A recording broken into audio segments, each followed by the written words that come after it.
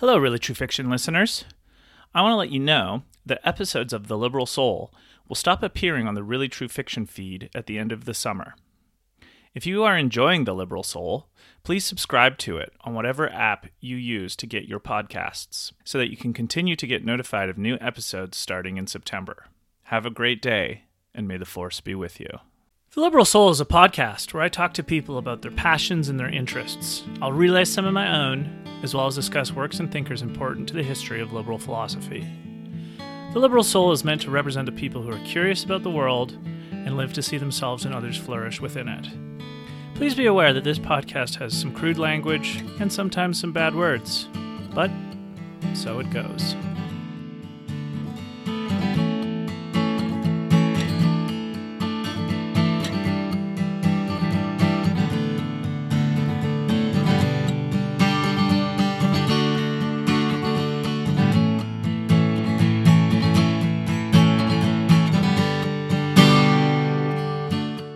Hello, you found the Liberal Soul. My name is Luke Mason. For today's episode, I am going to be discussing the book/lecture series by the American philosopher William James on pragmatism. And the reason that I wanted to do pragmatism in a podcast called The Liberal Soul is that pragmatism is a philosophy that I have found quite useful. And I say that tongue-in-cheek because that's what the philosophy is a philosophy of how useful are things to us in practical, real life. Pragmatism per se doesn't exactly line up flush with liberalism in the way I've just talked about liberalism, but I think it is a similar attitude in that pragmatism is interested in the practical effects of a belief system in the real world. And one of the things I've been thinking about on this podcast is how the Liberal Soul asks about reality. In a forthcoming episode, I'll be talking about the book, The Constitution of Knowledge, and in that book, the author references the reality-based community. And what was really interesting about pragmatism is that it was a philosophy that was first introduced by thinkers like Charles Peirce, and then John Dewey, and especially William James, who is the guy that I'm talking about today. And William James is one of my intellectual Prometheans. He is one of the greatest writers in philosophy and science, and he's one of the few people in the history of these disciplines that is both equally famous as a scientist. He was a psychologist as well as a philosopher. He probably most famously in philosophy gave us the idea of radical empiricism. And so William James was in fact so talented, and pragmatism is considered the true, or the first and maybe only real American philosophy, in that it was developed by American thinkers. A lot of these ideas are older than the United States. And in this book, James is doing a lecture series, so you're actually getting the text of his giving lectures or speeches, and he talks very much like what I imagine a podcaster would have talked in 1906/1907 when this lecture series came out. Again, I think the reason I wanted to do an intro to pragmatism, I mean, pragmatism is a quite detailed, thorough, and really intellectually rich philosophy that I am not an expert in, but I definitely remember I definitely resonated with a lot of the ideas that I came across in pragmatist writing. And I've really enjoyed reading other pragmatists, like I mentioned John Dewey, but also Richard Rorty. Richard Rorty's book, Contingency, Irony, and Solidarity, is such an interesting take on public life, private life distinctions. And I guess I'm kind of bridging pragmatism to a more central ethos of this podcast because of its insistence on the value, or even the cash value, which is a term that James himself kind of coined. The cash value of an idea is how it pans out in real life, in practical life, in reality. And this is a different type of mentality than a lot of the previous philosophy in Western history that had focused more on what philosophers call metaphysics, a kind of belief in something capital T true beyond the sense realm of something like pure rationality or the Platonic forms, like I talked about in some previous episodes where I did the book The Open Society and Its Enemies by Karl Popper. And so I wanted to just do a kind of intro episode on pragmatism because I think it's a really related idea to, I think you'll find a lot of liberals are also pragmatists. So it's not exactly the same thing, but there's a attitudinal relationship between the two that I think is interesting to explore. So I wanted to do an episode, maybe not necessarily a long episode, on a kind of introduction to pragmatism. And I think the best, or at least the most kind of like interesting pragmatist that I've ever come across is William James, who was I think he was from Massachusetts, and he was kind of like writing most of his work between like I think The Principles of Psychology was published in 1890, and I think he was writing up until about 1910. So he had a good 20 year period there. And he was the brother of Henry James, the, I guess, novelist or at least short story writer. Henry James wrote The Turn of the Screw, or The Turning of the Screw.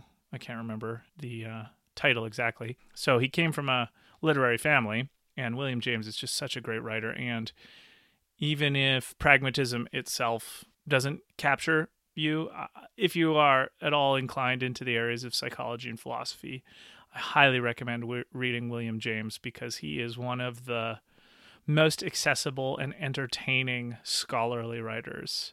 He's kind of like, if there was a comparison to be made, I don't know, the kind of people I imagine him to have been like would have been like a kind of like maybe slightly less extroverted Neil deGrasse Tyson, but someone who can give a wry and mirthful smile because of a little joke made along the way, or a little jab made at someone's expense, but not too mean. He just seemed kind of jolly, happy-go-lucky, jolly and fun kind of guy. And so I'm really excited to talk about pragmatism. But just before I get into it, I just want to say a quick thank you to everyone who listens to this podcast. It means a lot to me.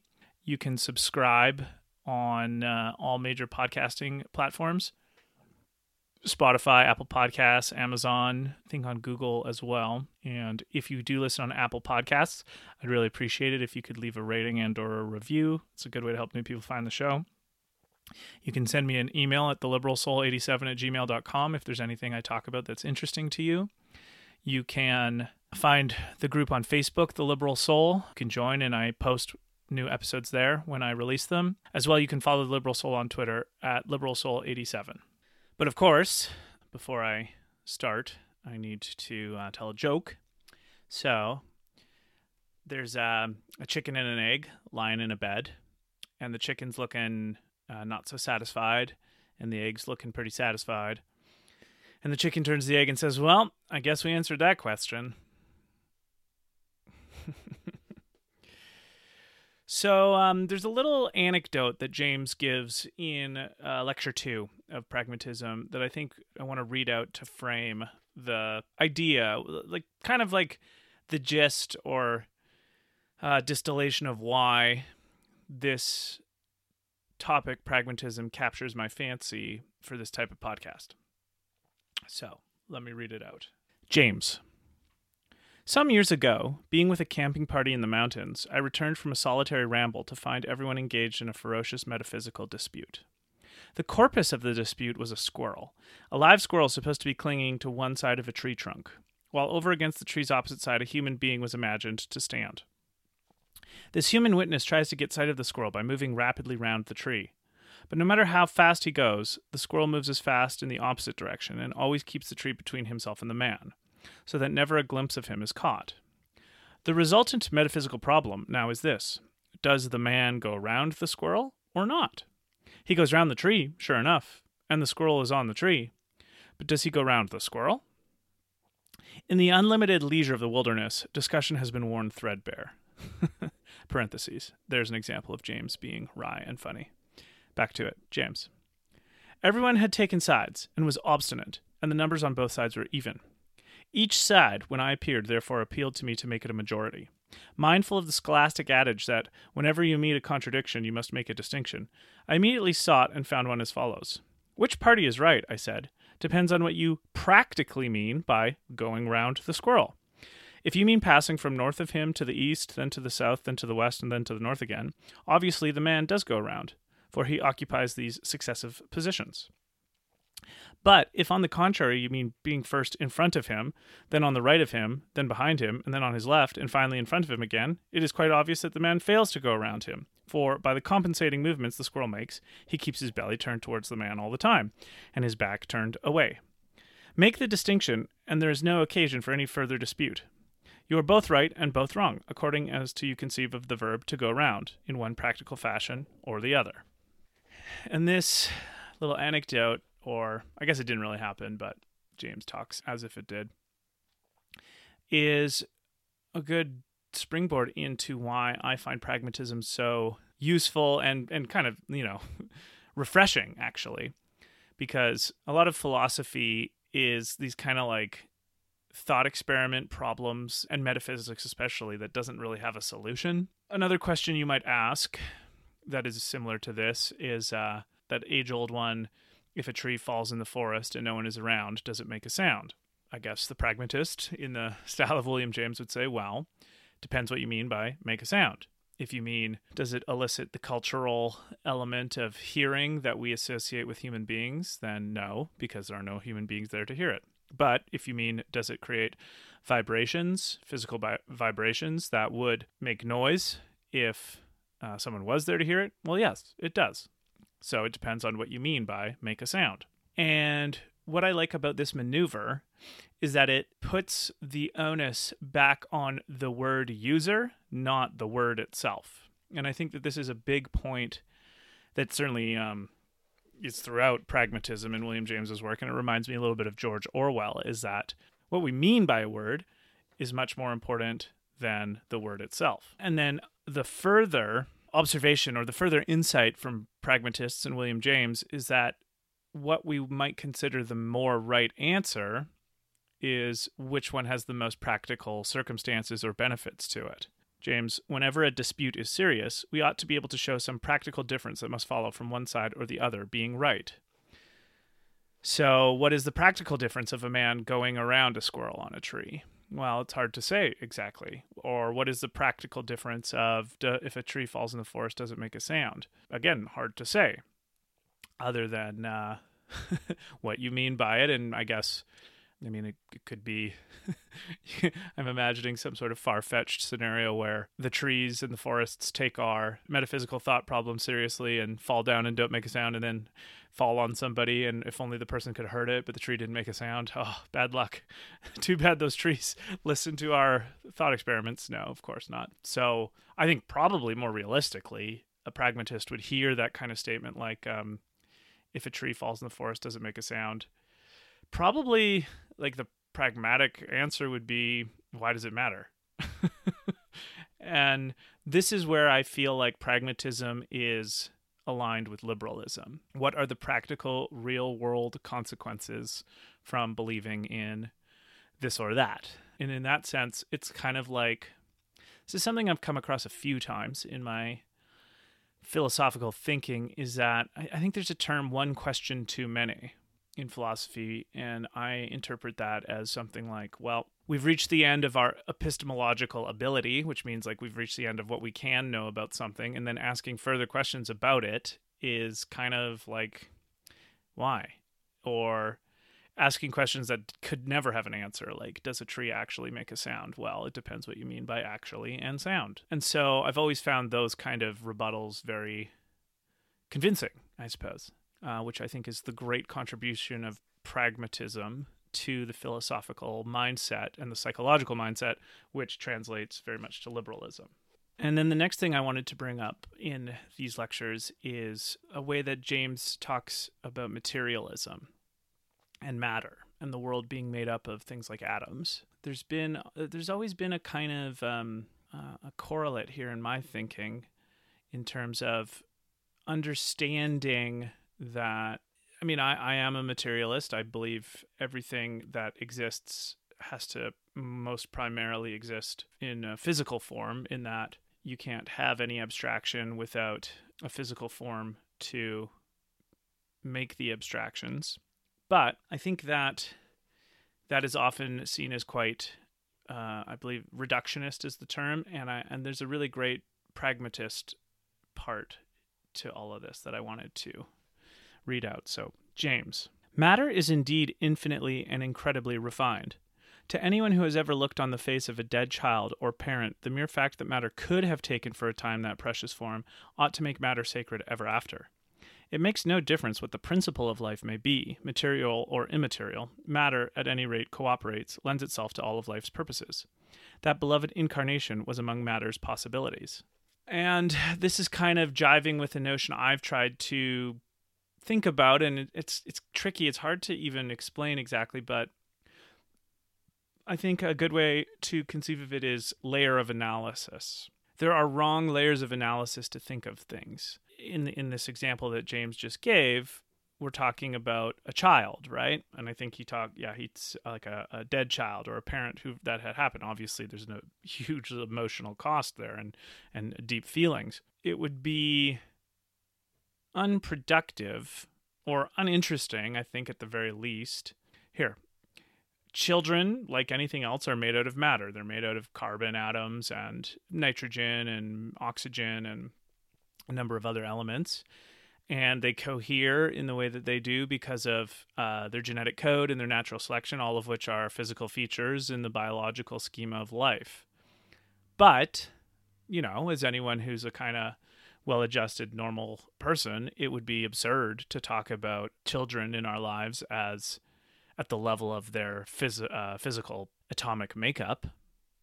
We talk about it at the layer of joy or frustration or anger or happiness or surprise or worry, kind of the more emotional labels we give to our different psychological responses. So I think really, like most things in life, our appropriate responses to other people, for sure, are at the social and psychological level. Now, all that pragmatism notes is that it's much more useful to talk about these things at the social or psychological level, but you couldn't have a social or a psychological level without a physical level. And that's kind of what I also was thinking in that previous example with the tree. We use a word like sound or noise, that we kind of have this abstract notion of. But I guess part of pragmatism, and the point I'm making, is that everything abstract has to be downstream of an antecedent physical process. So sound is actually the label we give to the phenomenon of vibration of physical objects. So all that sound is when you hear a guitar, you're hearing strings vibrate, and then if it's an electric guitar, it's amplified through electricity. If you hear a drum, what you're actually hearing is the skin of the drum vibrate. And so it's a physical object, the string or the drum, moving. That's what sound is. That's the physical process that gives rise to sound.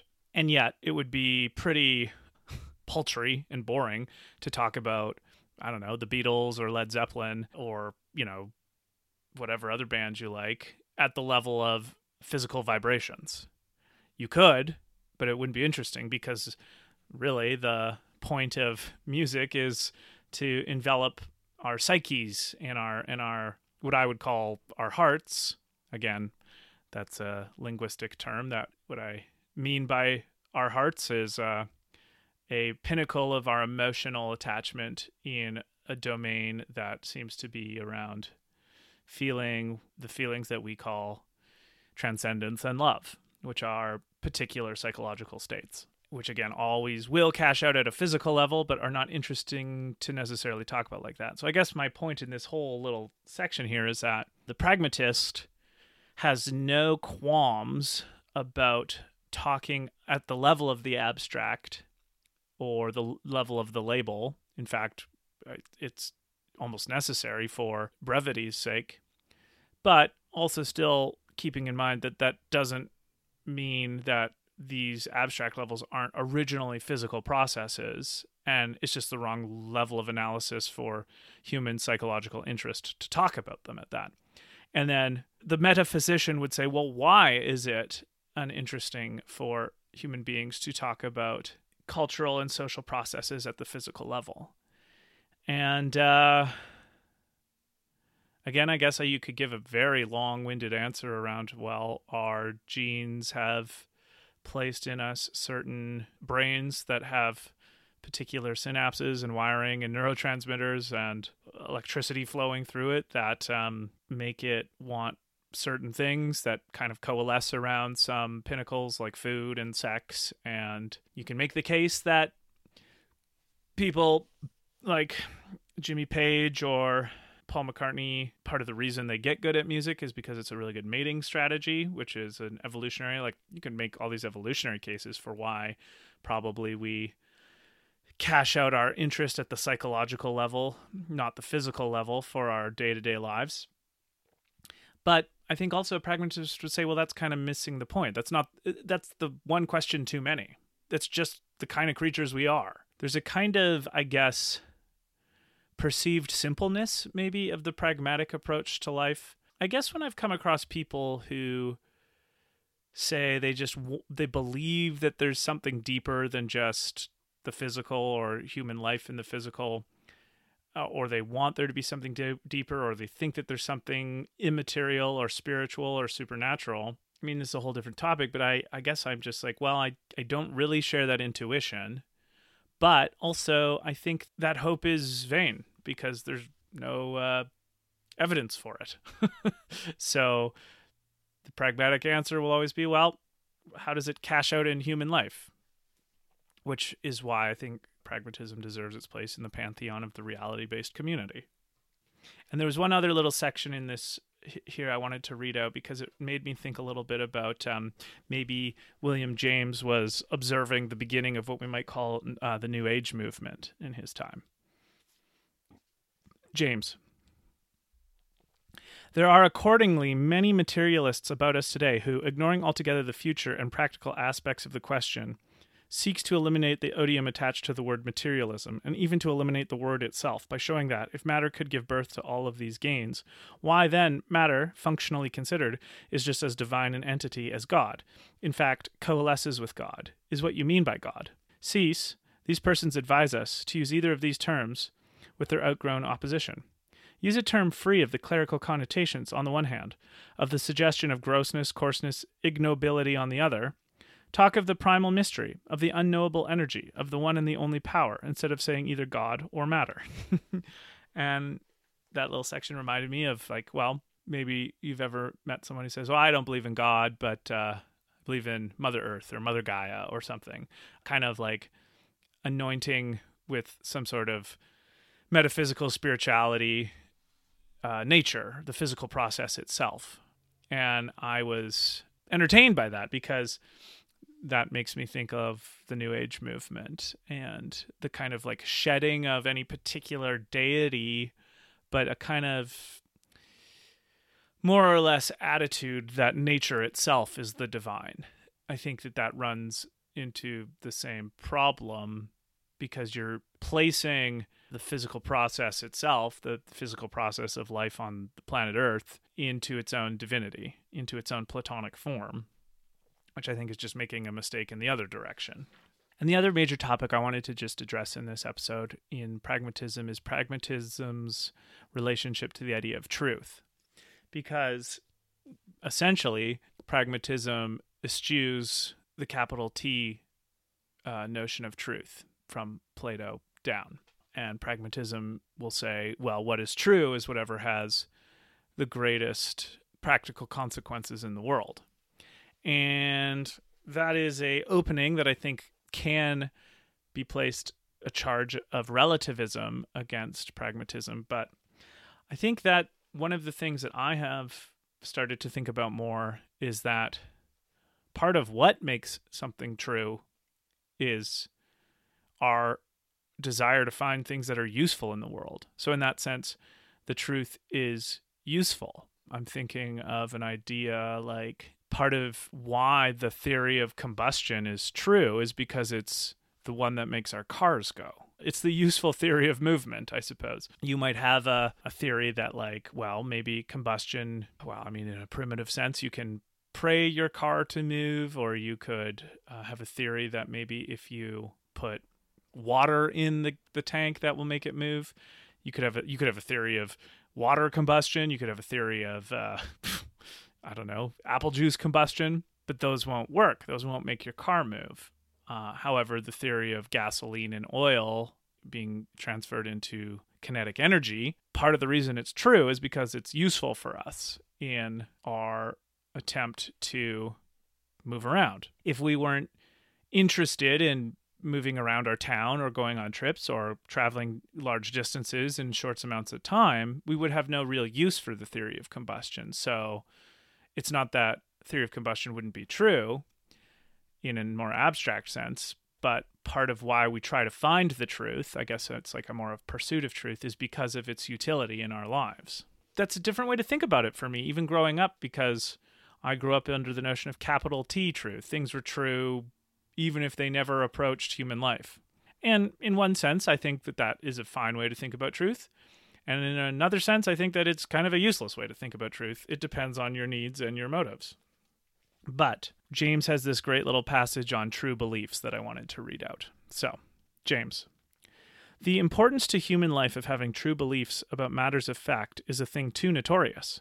We live in a world of realities that can be infinitely useful or infinitely harmful. Ideas that tell us which of them to expect count as the true ideas in all this primary sphere of verification, and the pursuit of such ideas is a primary human duty. The possession of truth, so far from being here an end in itself, is only a preliminary means towards other vital satisfactions. If I am lost in the woods and starved, and find what looks like a cow path, it is of the utmost importance that I should think of a human habitation at the end of it, for I do so and follow it, I save myself. The true thought is useful here because the house which is its object is useful. The practical value of true ideas is thus primarily derived from the practical importance of their objects to us. Their objects are, indeed, not important at all times. I may on another occasion have no use for the house, and then my idea of it, however verifiable, will be practically irrelevant and had better remain latent. Yet, since almost any object may someday become temporarily important, the advantage of having a general stock of extra truths, of ideas that shall be true of merely possible situations, is obvious. We store such extra truths away in our memories, and with the overflow we fill our books of reference. Whenever such an extra truth becomes practically relevant to one of our emergencies, it passes from cold storage to do work in the world, and our belief in it grows active. You can say of it then either that it is useful because it is true, or that it is true because it is useful. Both these phrases mean exactly the same thing, namely that here is an idea that gets fulfilled and can be verified. True is the name for whatever idea starts the verification process. Useful is the name for its completed function in experience. True ideas would never have been singled out as such, would never have acquired a class name, least of all a name suggesting value, unless they had been useful from the outset in this way.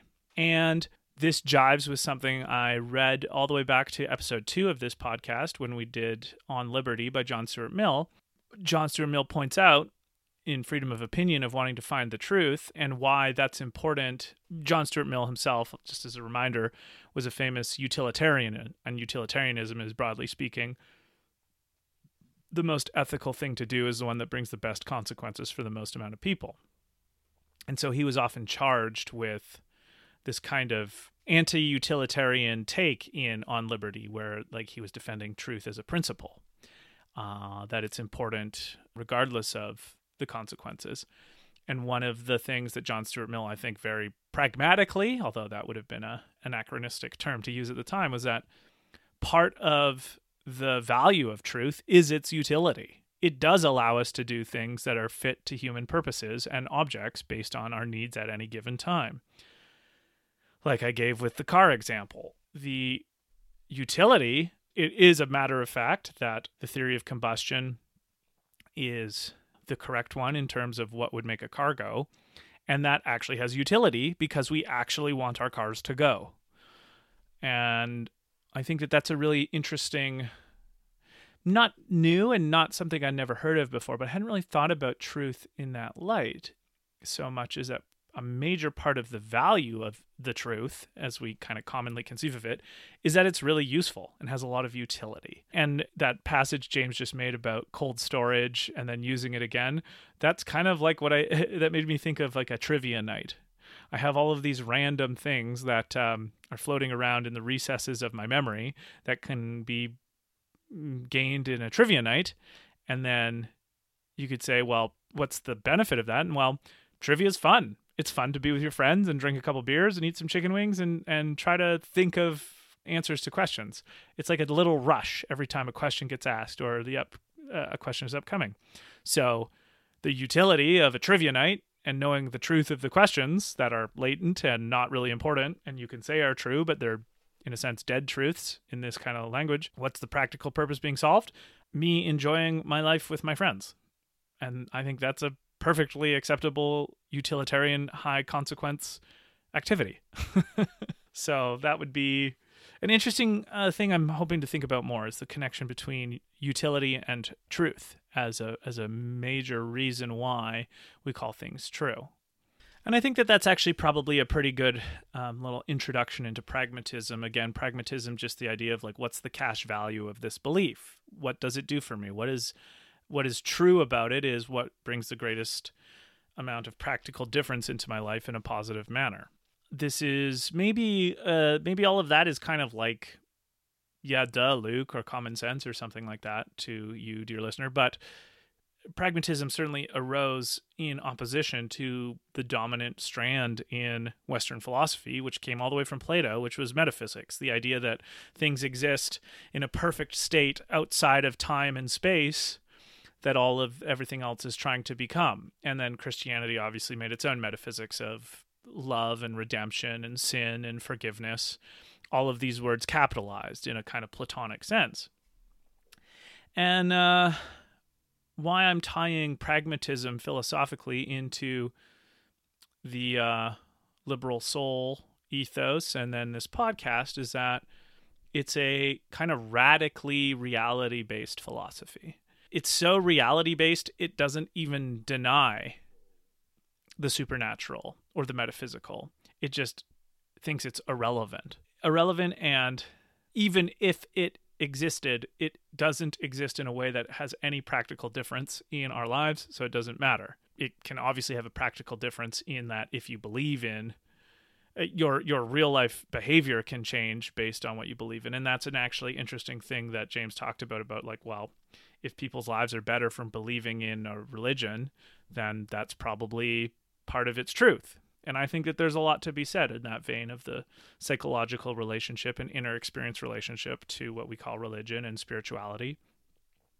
I'm certainly not trying to denigrate those things. I'm just saying that I think that it's a different way to think about what we mean about religion and truth. Because if you insist that heaven is a literal place you go to after you die, in the same way that I'm sitting in a literal house right now, or that 2 blocks from here there's a literal park, well, then you're bringing it back into the physical realm, or at least you're using language that connotes things that are sensible, but there's no evidence for, and then you can't make sensible arguments for them. And I think what's interesting about pragmatism is just like, okay, well, what changes? What changes in the world if you think these things? Not even so much with religion, but with just bad philosophical questions. Pragmatism, I think, eviscerates by shrugging its shoulders at the people who really need those deep metaphysical questions answered. It says, well, if you mean by go around the squirrel, north, east, south, west, back to north, yes. If you mean going around the squirrel, like his back and his sides, then no. Which do you mean? And that reminds me of the deepest point of why I think pragmatism and liberalism are related, is that it radically shifts the nature of the questions and the decision-making, the behavior back onto people. It's not God. It's not the nation. It's not history. It's not some sort of like immaterial march. It's back into the decision-making realm of individual human beings. Okay, what do you mean by does the tree make a sound in the forest if no one's there to hear it? Because there is no free-floating tree forest sound here. Those words don't exist other than in the way that we mean them to in any given context. And they can obviously mean slightly different things in slightly different contexts. So the real question is, what do you mean by that? And that onus giving back, that kind of shifting the responsibility back onto a person, I think is what makes the open society. It's a sense of having to have some, even though this is such a buzzwordy word, ownership of our own presence in the world. What do we mean by our questions? And I think that actually psychologically brings about more dialectic, which allows for more emergence. If you go back to my Adam Gopnik episodes, I think pragmatism shifts questions back to people in a way that makes them have to think about how to refine, which then allows for a new particular way of thinking or asking a question, which leads to more emergence, which leads to more growth, which then leads to more problems, which then starts the process all over again. But in the meantime, you've developed. I think that's a really good way to think about human psychological and learning development. And so I wanted to give a little introduction to pragmatism in this episode that I probably, again, I'm certainly not an expert in, and I'm always kind of like conscious of the fact that maybe one day someone will listen to this who's like an expert in one of these fields and will just think I've done such a shitty job of explicating these ideas, and that's okay. I'm doing my best. But I will say that if you are in any way interested in psychology and kind of more or less modern philosophy, this is obviously, it's like about 115 years ago where James was kind of prolific, but pragmatism is a relatively modern philosophy. And William James is one of the most interesting people I've ever read. The principles of psychology, the will to believe, varieties of religious experience, pragmatism. He's got all of just this great writing. I mean, if you read Principles of Psychology, he's just got chapters on things like habit and attention and perception and what we mean by these things. And it's just so interesting. And I feel like I've learned so much from him. So part of this is just, to me, William James is very much one of the giants on whom shoulders we can stand on to learn more about ourselves. And I think that that's a really beautiful element of being alive, discovering other people in history who've contributed greatly to the present day and I can learn from. So I want to say, again, a big thank you to everyone who listens to The Liberal Soul. You can find this podcast on all the major podcasting apps. If you do listen on Apple Podcasts, I'd really appreciate a rating and or review. You can tell your friends. You can send me an email, theliberalsoul87@gmail.com. You can find it on Facebook. You can also follow on Twitter @liberalsoul87. And actually, if any of you ever want to be a guest on The Liberal Soul to talk about your favorite thing, send me an email and we can set it up. No problem. That's part of the goal. And so I want to say thank you, William James. Thank you for everyone who listens to this podcast. You found The Liberal Soul.